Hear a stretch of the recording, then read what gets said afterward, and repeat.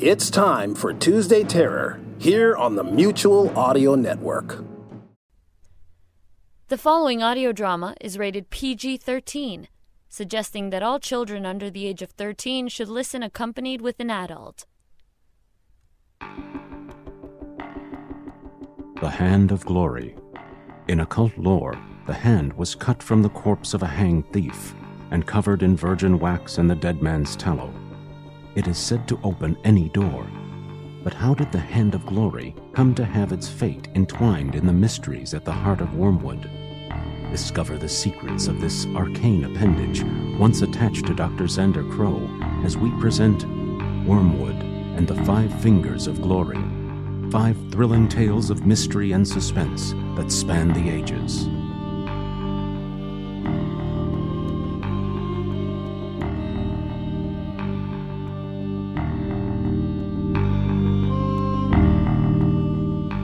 Wormwood and the Five Fingers of Glory, Chapter 3, Dead Man's Hand, written by David Acampo, with acknowledgement to the works of Dashiell Hammett, read by Joe J. Thomas. 1. A Petty Death. "You know this stiff?" asked Lieutenant O'Malley, scratching the whiskers on his chin. He pointed to the dead man lying face down on the street, arms and legs jutting out at crazy angles. Harvey Cross shrugged his slim shoulders. His eyes were small and close-set, almost invisible beneath his arched brows. He shook his head and said, "From time to time, he's a snitch, name of Petty. Linus Petty." "Well, looks like Petty was trying to overcome his namesake," said O'Malley. "What do you mean?" asked Cross. "We found this on him." O'Malley extended his hand. In it was a folded stack of bills. "Christ," said Cross, tipping his hat back on his head and rubbing quizzically at his left temple. It was a move O'Malley had seen before, back when Cross worked in the homicide division. "So why call me?" "When's the last time you talked to your snitch?" O'Malley's thick brow creased, darkening his eyes. Cross shot him a look. "What are you after?" "We found something wrapped up in this wad of dough," said O'Malley, flipping out a small white card. "Recognize this?" Cross recognized the simple black font. He already knew what it said. He answered, "My card." "We've got a small-time snitch carrying some big-time cash. And your business card. I'm going to ask you again, Harvey, and for the last time. When's the last time you talked to Petty?" "I haven't talked to him in months, Tom. Maybe Petty just liked to keep my name handy. You know how it is." "How about your partner?" "Johnny? No, Johnny's been working a pretty basic cheating husband thing. You know how that goes. Besides, he and Petty didn't see eye to eye. Enough of a difference to kill a guy? You know Johnny?" "Yeah, I know Johnny." "How'd Petty die, anyway?" said Harvey, eyeing the corpse. He could clearly see the holes in the jacket, but wanted to steer the conversation down a different avenue. "Gunshots, looks like 2, in the back." "Witnesses?" "None yet. Folks are pretty tight-lipped in this neighborhood, but we'll find one." "So, Petty was running away, out of the alley. Someone shoots him twice, but..." Cross circled the body, walking up to it from behind. The killer would have had to walk out of the alley past the body. "Yeah, so?" "So Petty had a wad on him. That's no small amount of money, Tom. Why didn't the killer take it?" Tom O'Malley scratched his chin again, then loosened his collar a little. "Jesus, Harvey, I don't know. Maybe the killer wanted something more valuable?" "More valuable than money?" said Cross. "Hell, Tom. Now that's a thing I'd like to see." 2. Cross and Callahan. By the time Cross opened the door to the offices of Cross and Callahan, it was nearly 5 o'clock in the morning. Cross figured he might as well get a head start on the day, since there was no sleeping after the police had put the screws to him. The office was dark. Mindy wouldn't be in for another few hours, and his partner, Johnny Callahan, wouldn't be in for a few hours after that. Cross flipped on the light switch, but was startled as the telephone began to ring in the early morning gloom. "Cross and Callahan," said Cross, nestling the receiver to his ear. A low whisper of a voice crossed the line. "Harvey." Harvey, I'm sorry. Johnny? Asked Cross. It had to be his partner, but Callahan was a thick man with a voice to match his powerful presence. The man didn't whisper. It's the hand, Harvey. I had no idea. Johnny's voice trailed off. Johnny, I can barely hear you, said Cross. Where the hell are you? You hear that Petty just turned up dead? I didn't believe them. Johnny rambling, loose-jawed now, and Harvey had to wonder if the old rummy hadn't returned to his ways. The big man had been known to take a drop of the hard stuff. I didn't believe him until I opened the door. I think I'm lost. I can't find my way back. It's so damn cold in here. It's always cold this time of year, Johnny. Listen, just tell me where you are, and I'll come get you. You down at that joint on Geary? I'm not in San Francisco, Harvey. I'm not in the city anymore, said the voice. Where are you? Someone is following me. Every time I turn, they disappear like shadows. But if you don't look closely, you'll catch them. There are doors. I keep opening doors, but they turn in on themselves. I think I'm walking in circles. The hallway is always the same. Whatever was happening, it was clear Johnny Callahan, who survived the Great War, who had been decorated policeman and a fine private detective, was cracking up. It had happened to lesser men quite easily, Cross noted, but he never expected it of Johnny Callahan. Listen, John, I'm going to come find you. Are you at a telephone box? Where are you? Don't let them take the hand, Harvey. You've got to destroy it. They're already watching you. The receiver clicked and the line went dead. Cross tried to puzzle out his partner's words, but it was too early and he hadn't slept a wink. He dialed Callahan's house. Maggie answered the telephone in a sleepy voice. Morning, Maggie. Sorry to wake you. Harvey, what time is it? It's early. Listen, I'm trying to find John. He didn't come home last night. He said he was on a case. He is. Is everything okay, Harvey? It sure is, doll. Don't worry. Harvey, you tell me if it happened again. Johnny's on the job, that's all. Forgets to check in sometimes.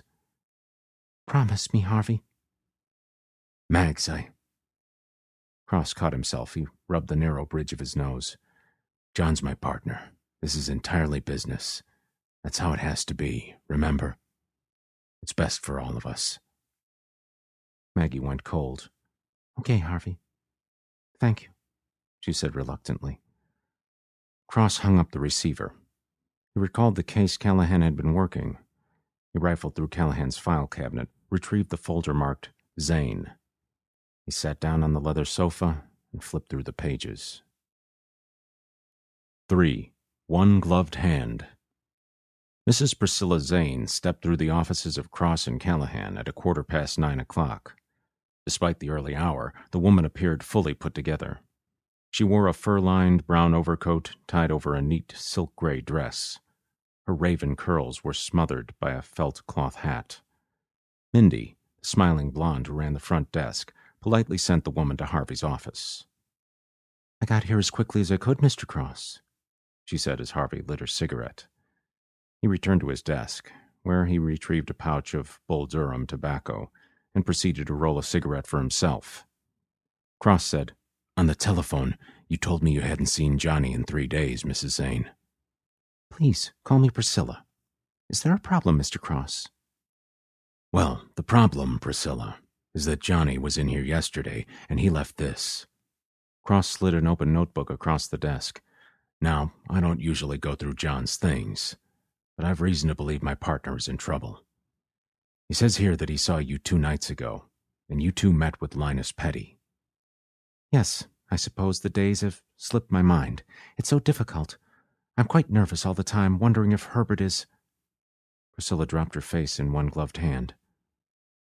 Do you know that I haven't seen my husband in 2 days, Mr. Cross? I'm sorry for your misfortune, said Harvey flatly in a rehearsed voice.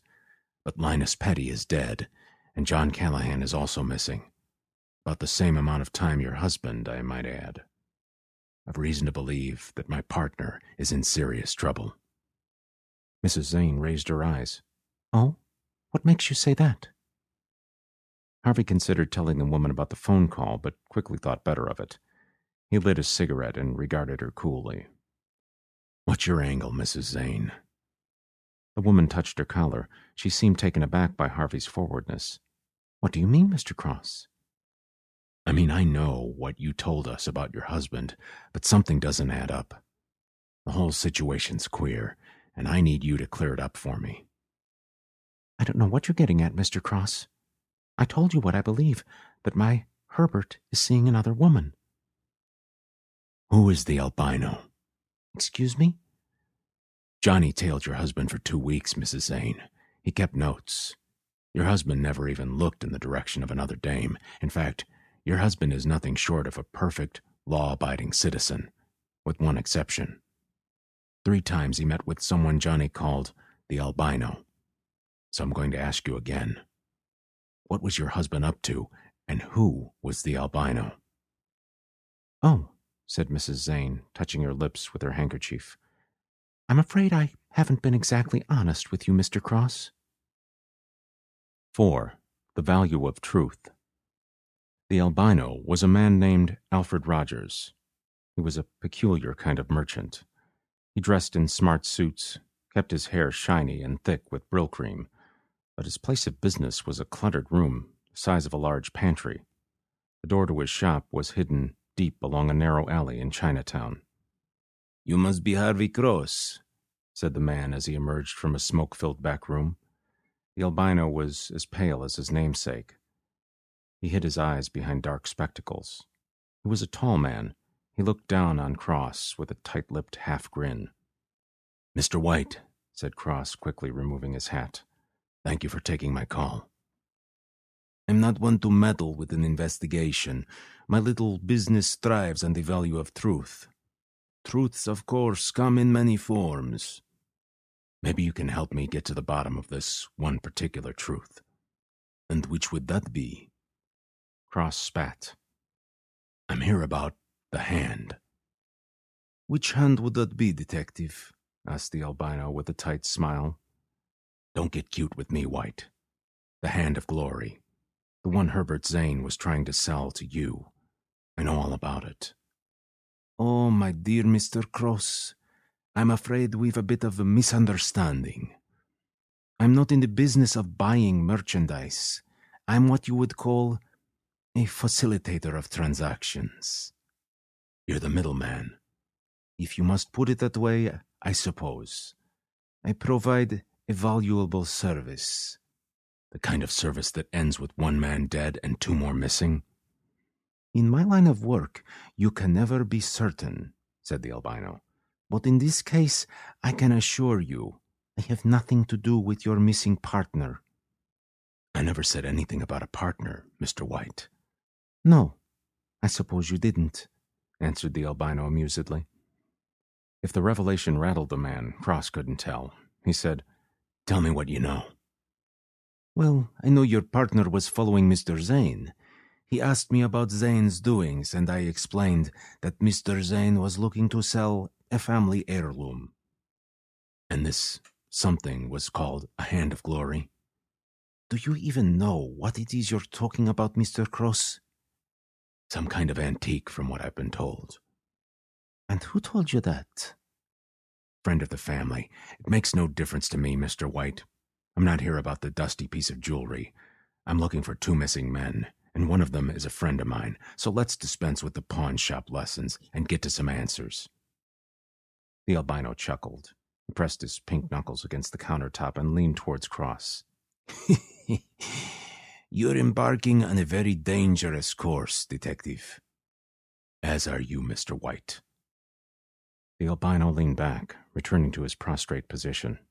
He looked down for a moment, and Harvey noticed the man had a black eye. Yes, well, said the albino. At any rate, it doesn't matter.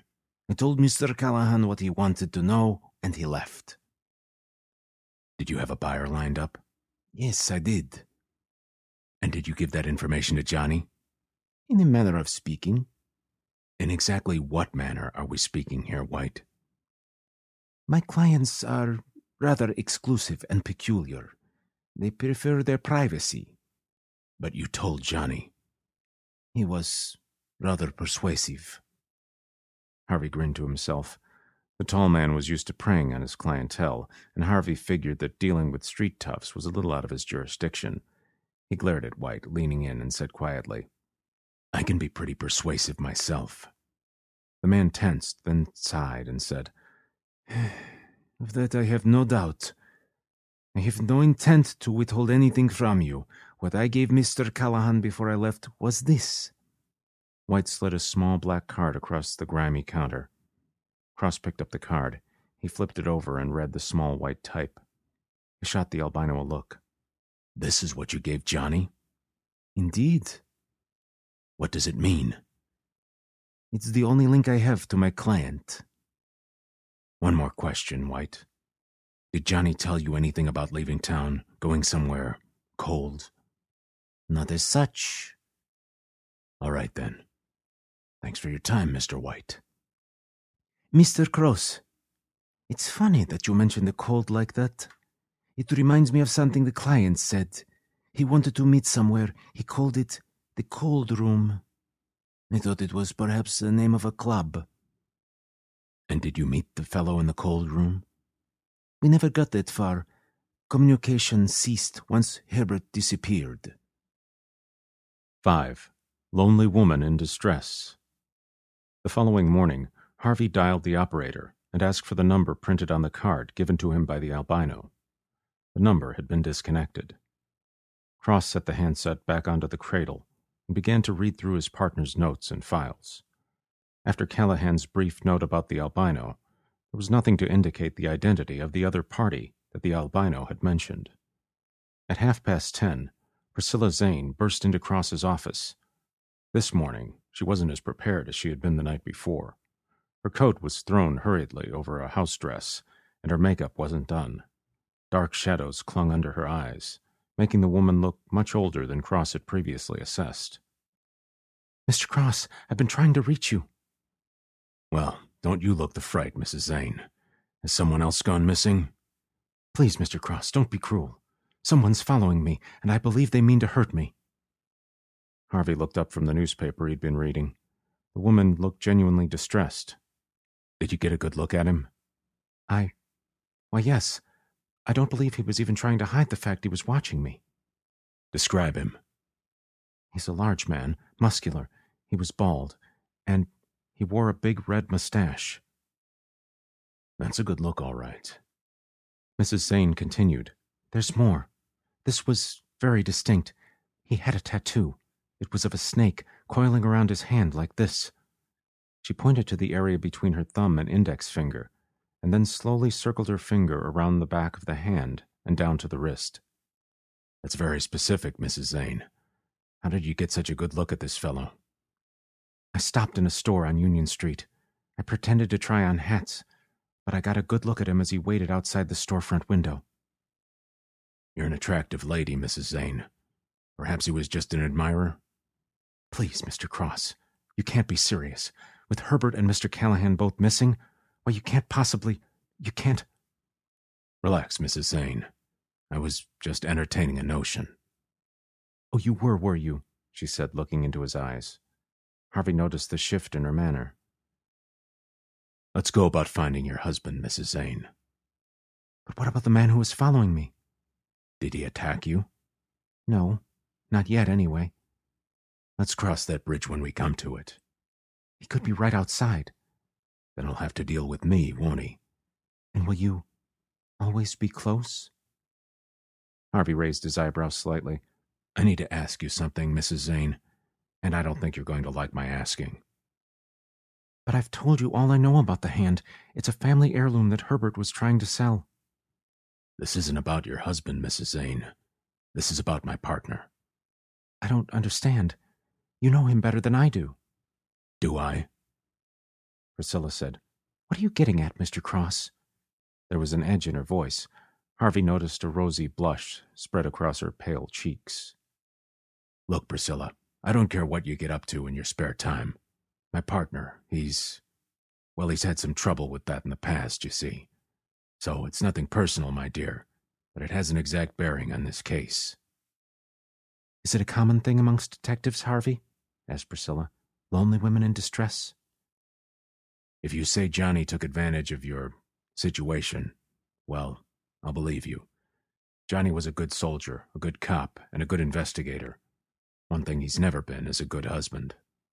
"And what about you, Harvey?" There was a light knock on Harvey's office door. Mindy's round, smiling face pushed through.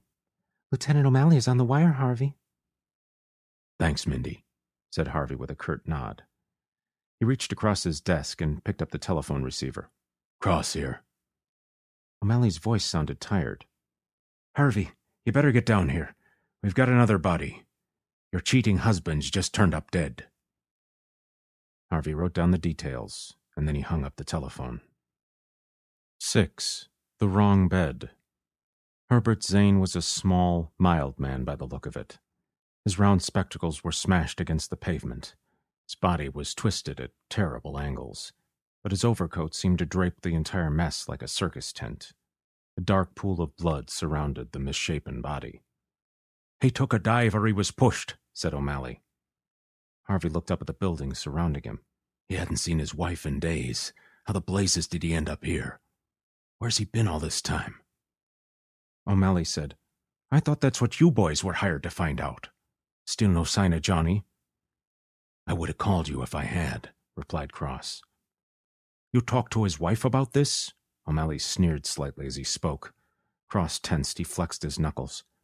"Don't you have better things to be worried about right now, O'Malley?"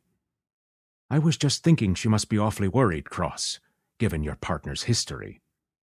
Cross stepped up to the heavy-set man, reached out and grabbed the man's coat with one hand. He hissed, "Johnny was a good cop, O'Malley. He got a raw deal."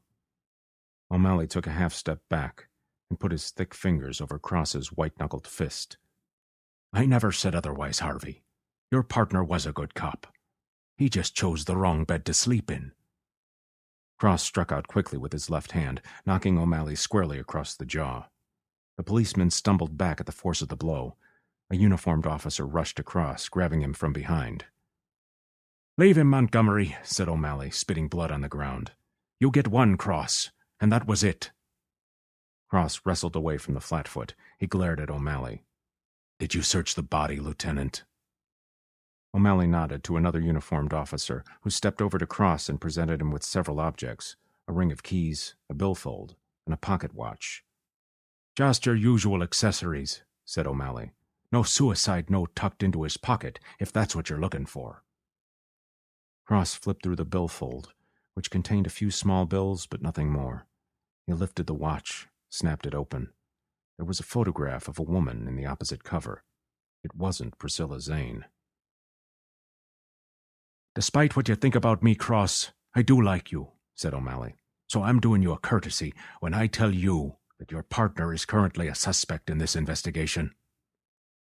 "I understand," said Cross. He turned and walked away from the scene with more questions than answers.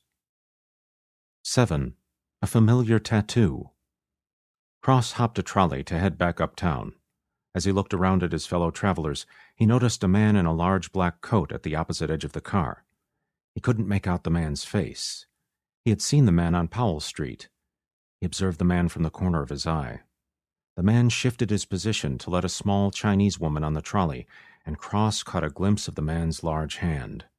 A familiar tattoo wound its way between his thumb and forefinger. Cross jumped off the trolley car at the next stop. He made his way past a grocer and wound his way through a small alleyway littered with trash. He ducked behind a row of garbage cans and waited. Moments later, the man in the black coat came into view. He walked cautiously into the alley. Cross couldn't make out much, but he could see the man was built like a Liberty tank. Cross hoped that the man wasn't as bulletproof as one.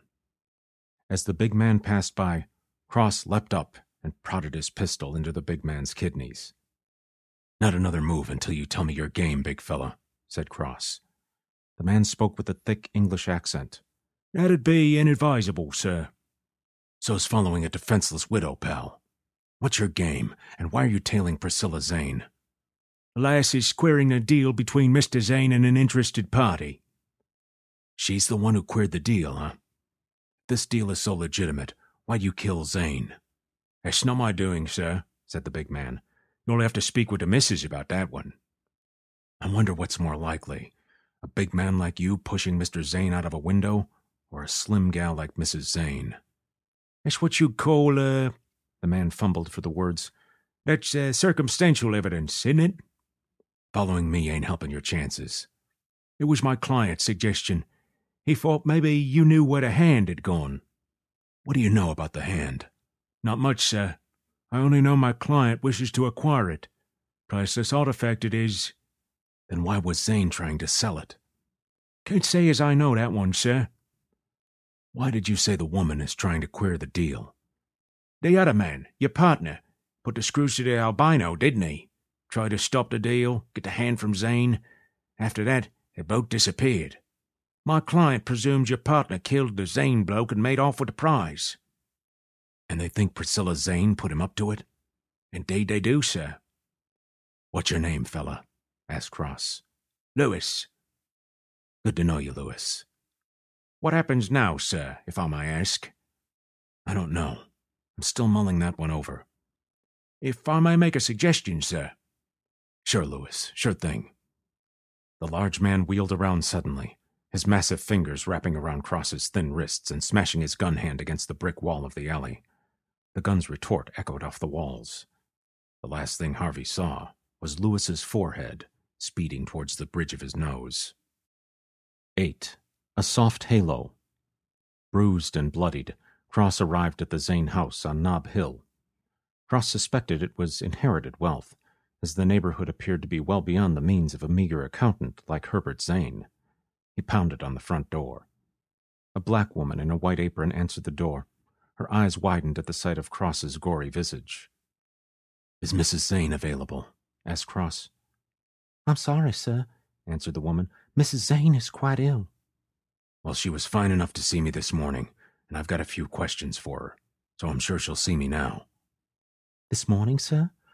I'm afraid that's not possible."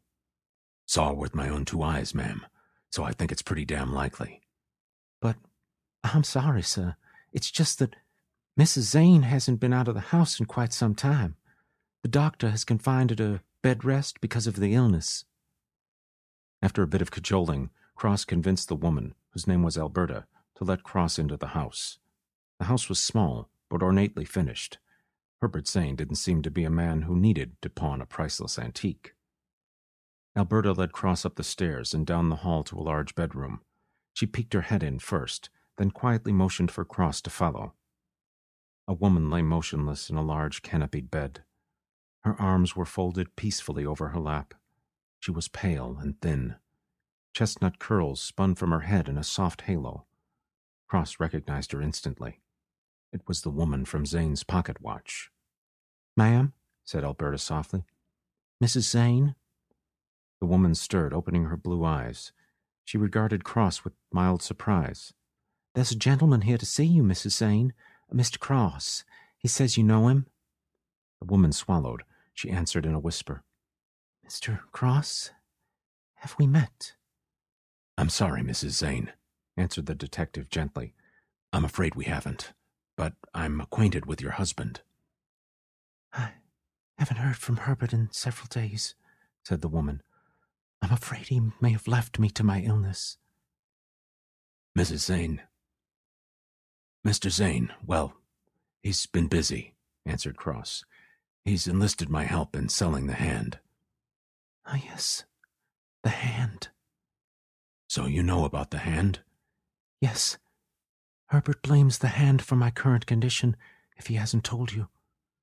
"No, I'm afraid he hasn't given me many details." "It was a family heirloom, you see.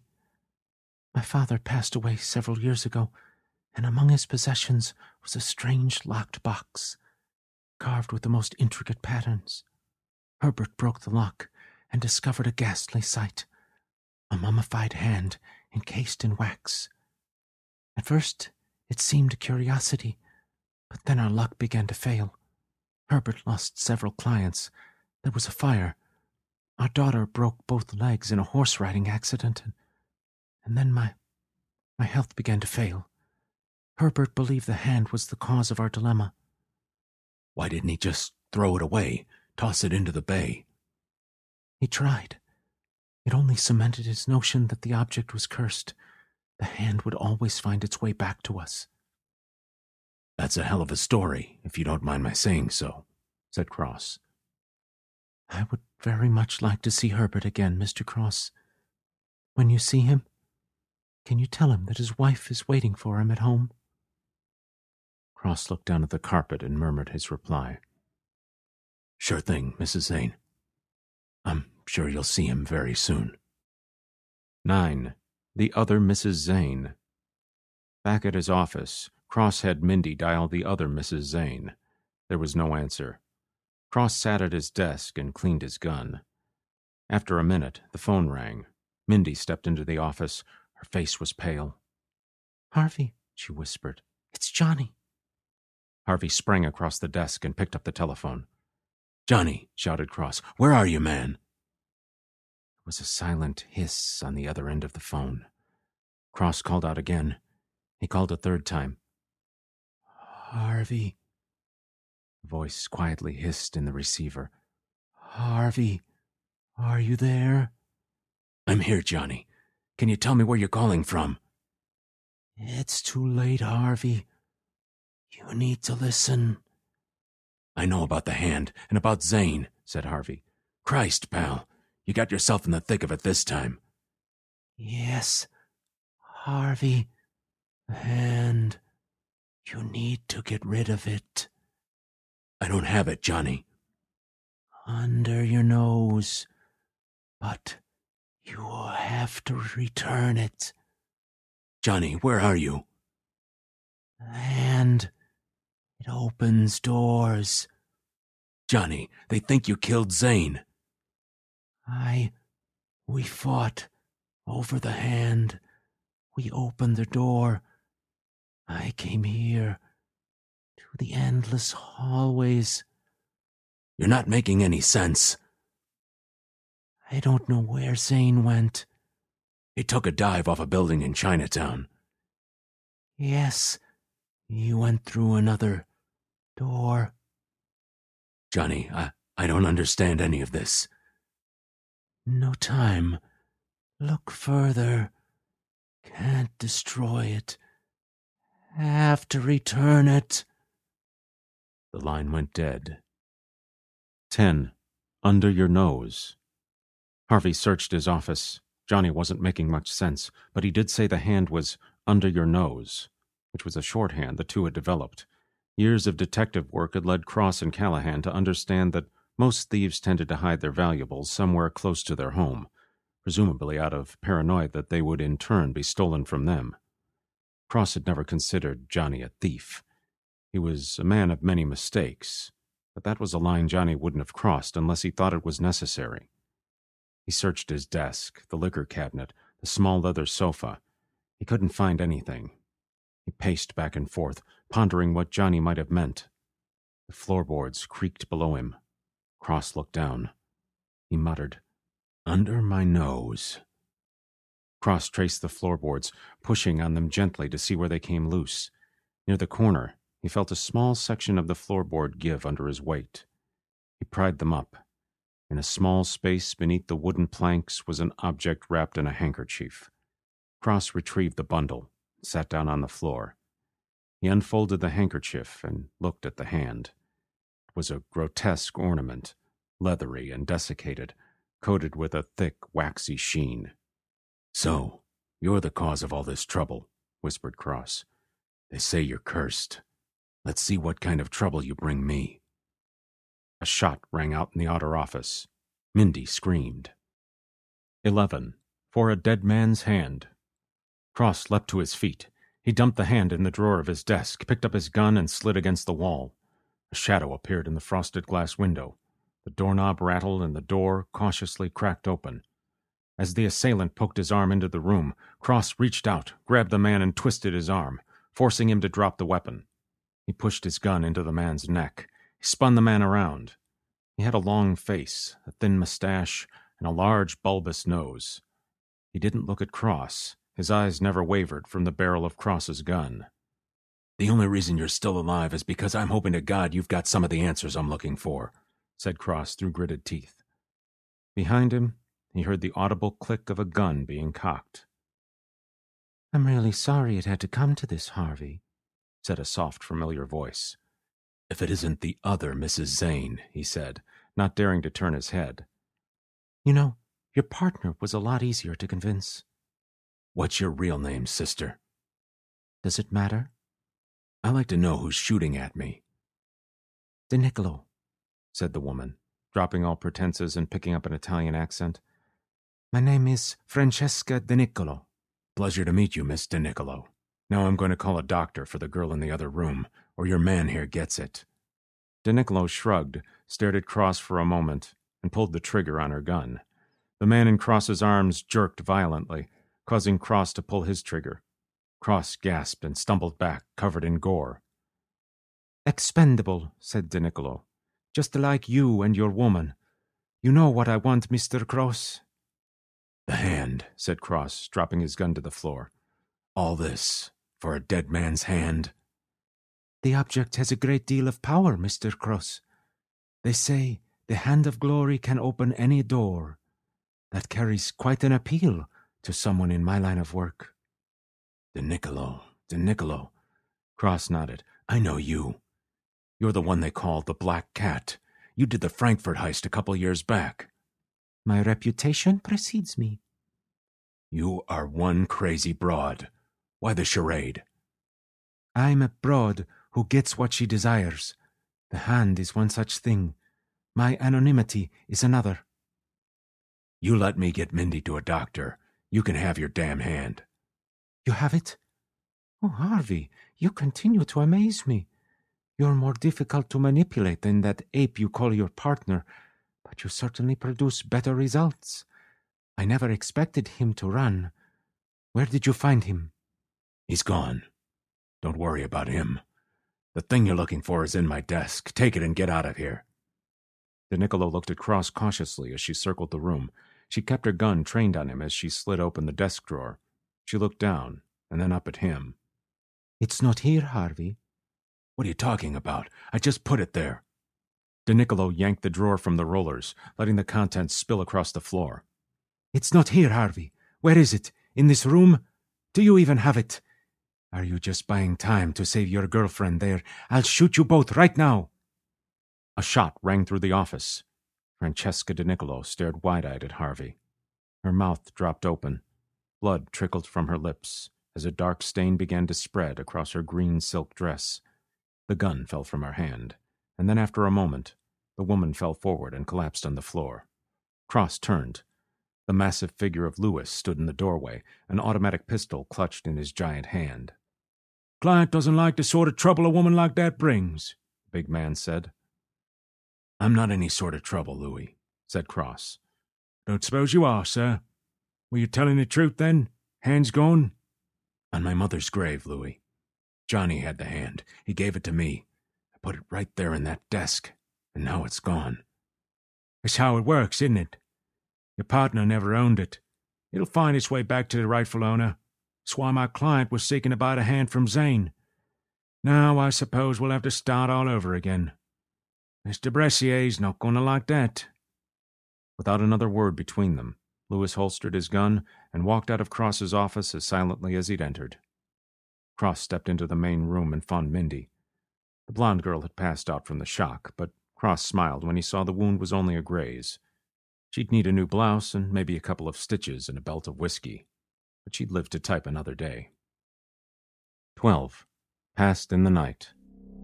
2 days later, alone in his office, Cross opened up the morning newspaper and performed his usual routine. He scanned the headlines and then flipped to the obituaries. He was slightly saddened but not surprised to read that Priscilla Bloomington Zane had passed in the night from her illness. The Zane estate would pass on to Priscilla's only living relative. her daughter, Isabella, age 12.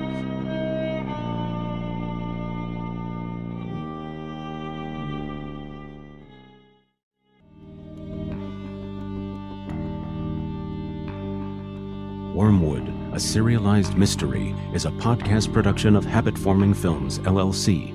Original music compositions by Todd Hodges. Introduction and credits read by Joe J. Thomas. The Wormwood writing staff includes David Acampo, Jeremiah Allen, Rob Allspaw, Paul Montgomery, Jeremy Rogers, and Tiffany K. Whitney. Wormwood created by David Acampo and Jeremy Rogers. Copyright 2009. Wormwood cannot be reproduced in part or whole without the express written consent of its creators. For more information on the cast, creators, and individual episodes, please visit us on the web at www.wormwoodshow.com. Thank you for listening, and welcome to town.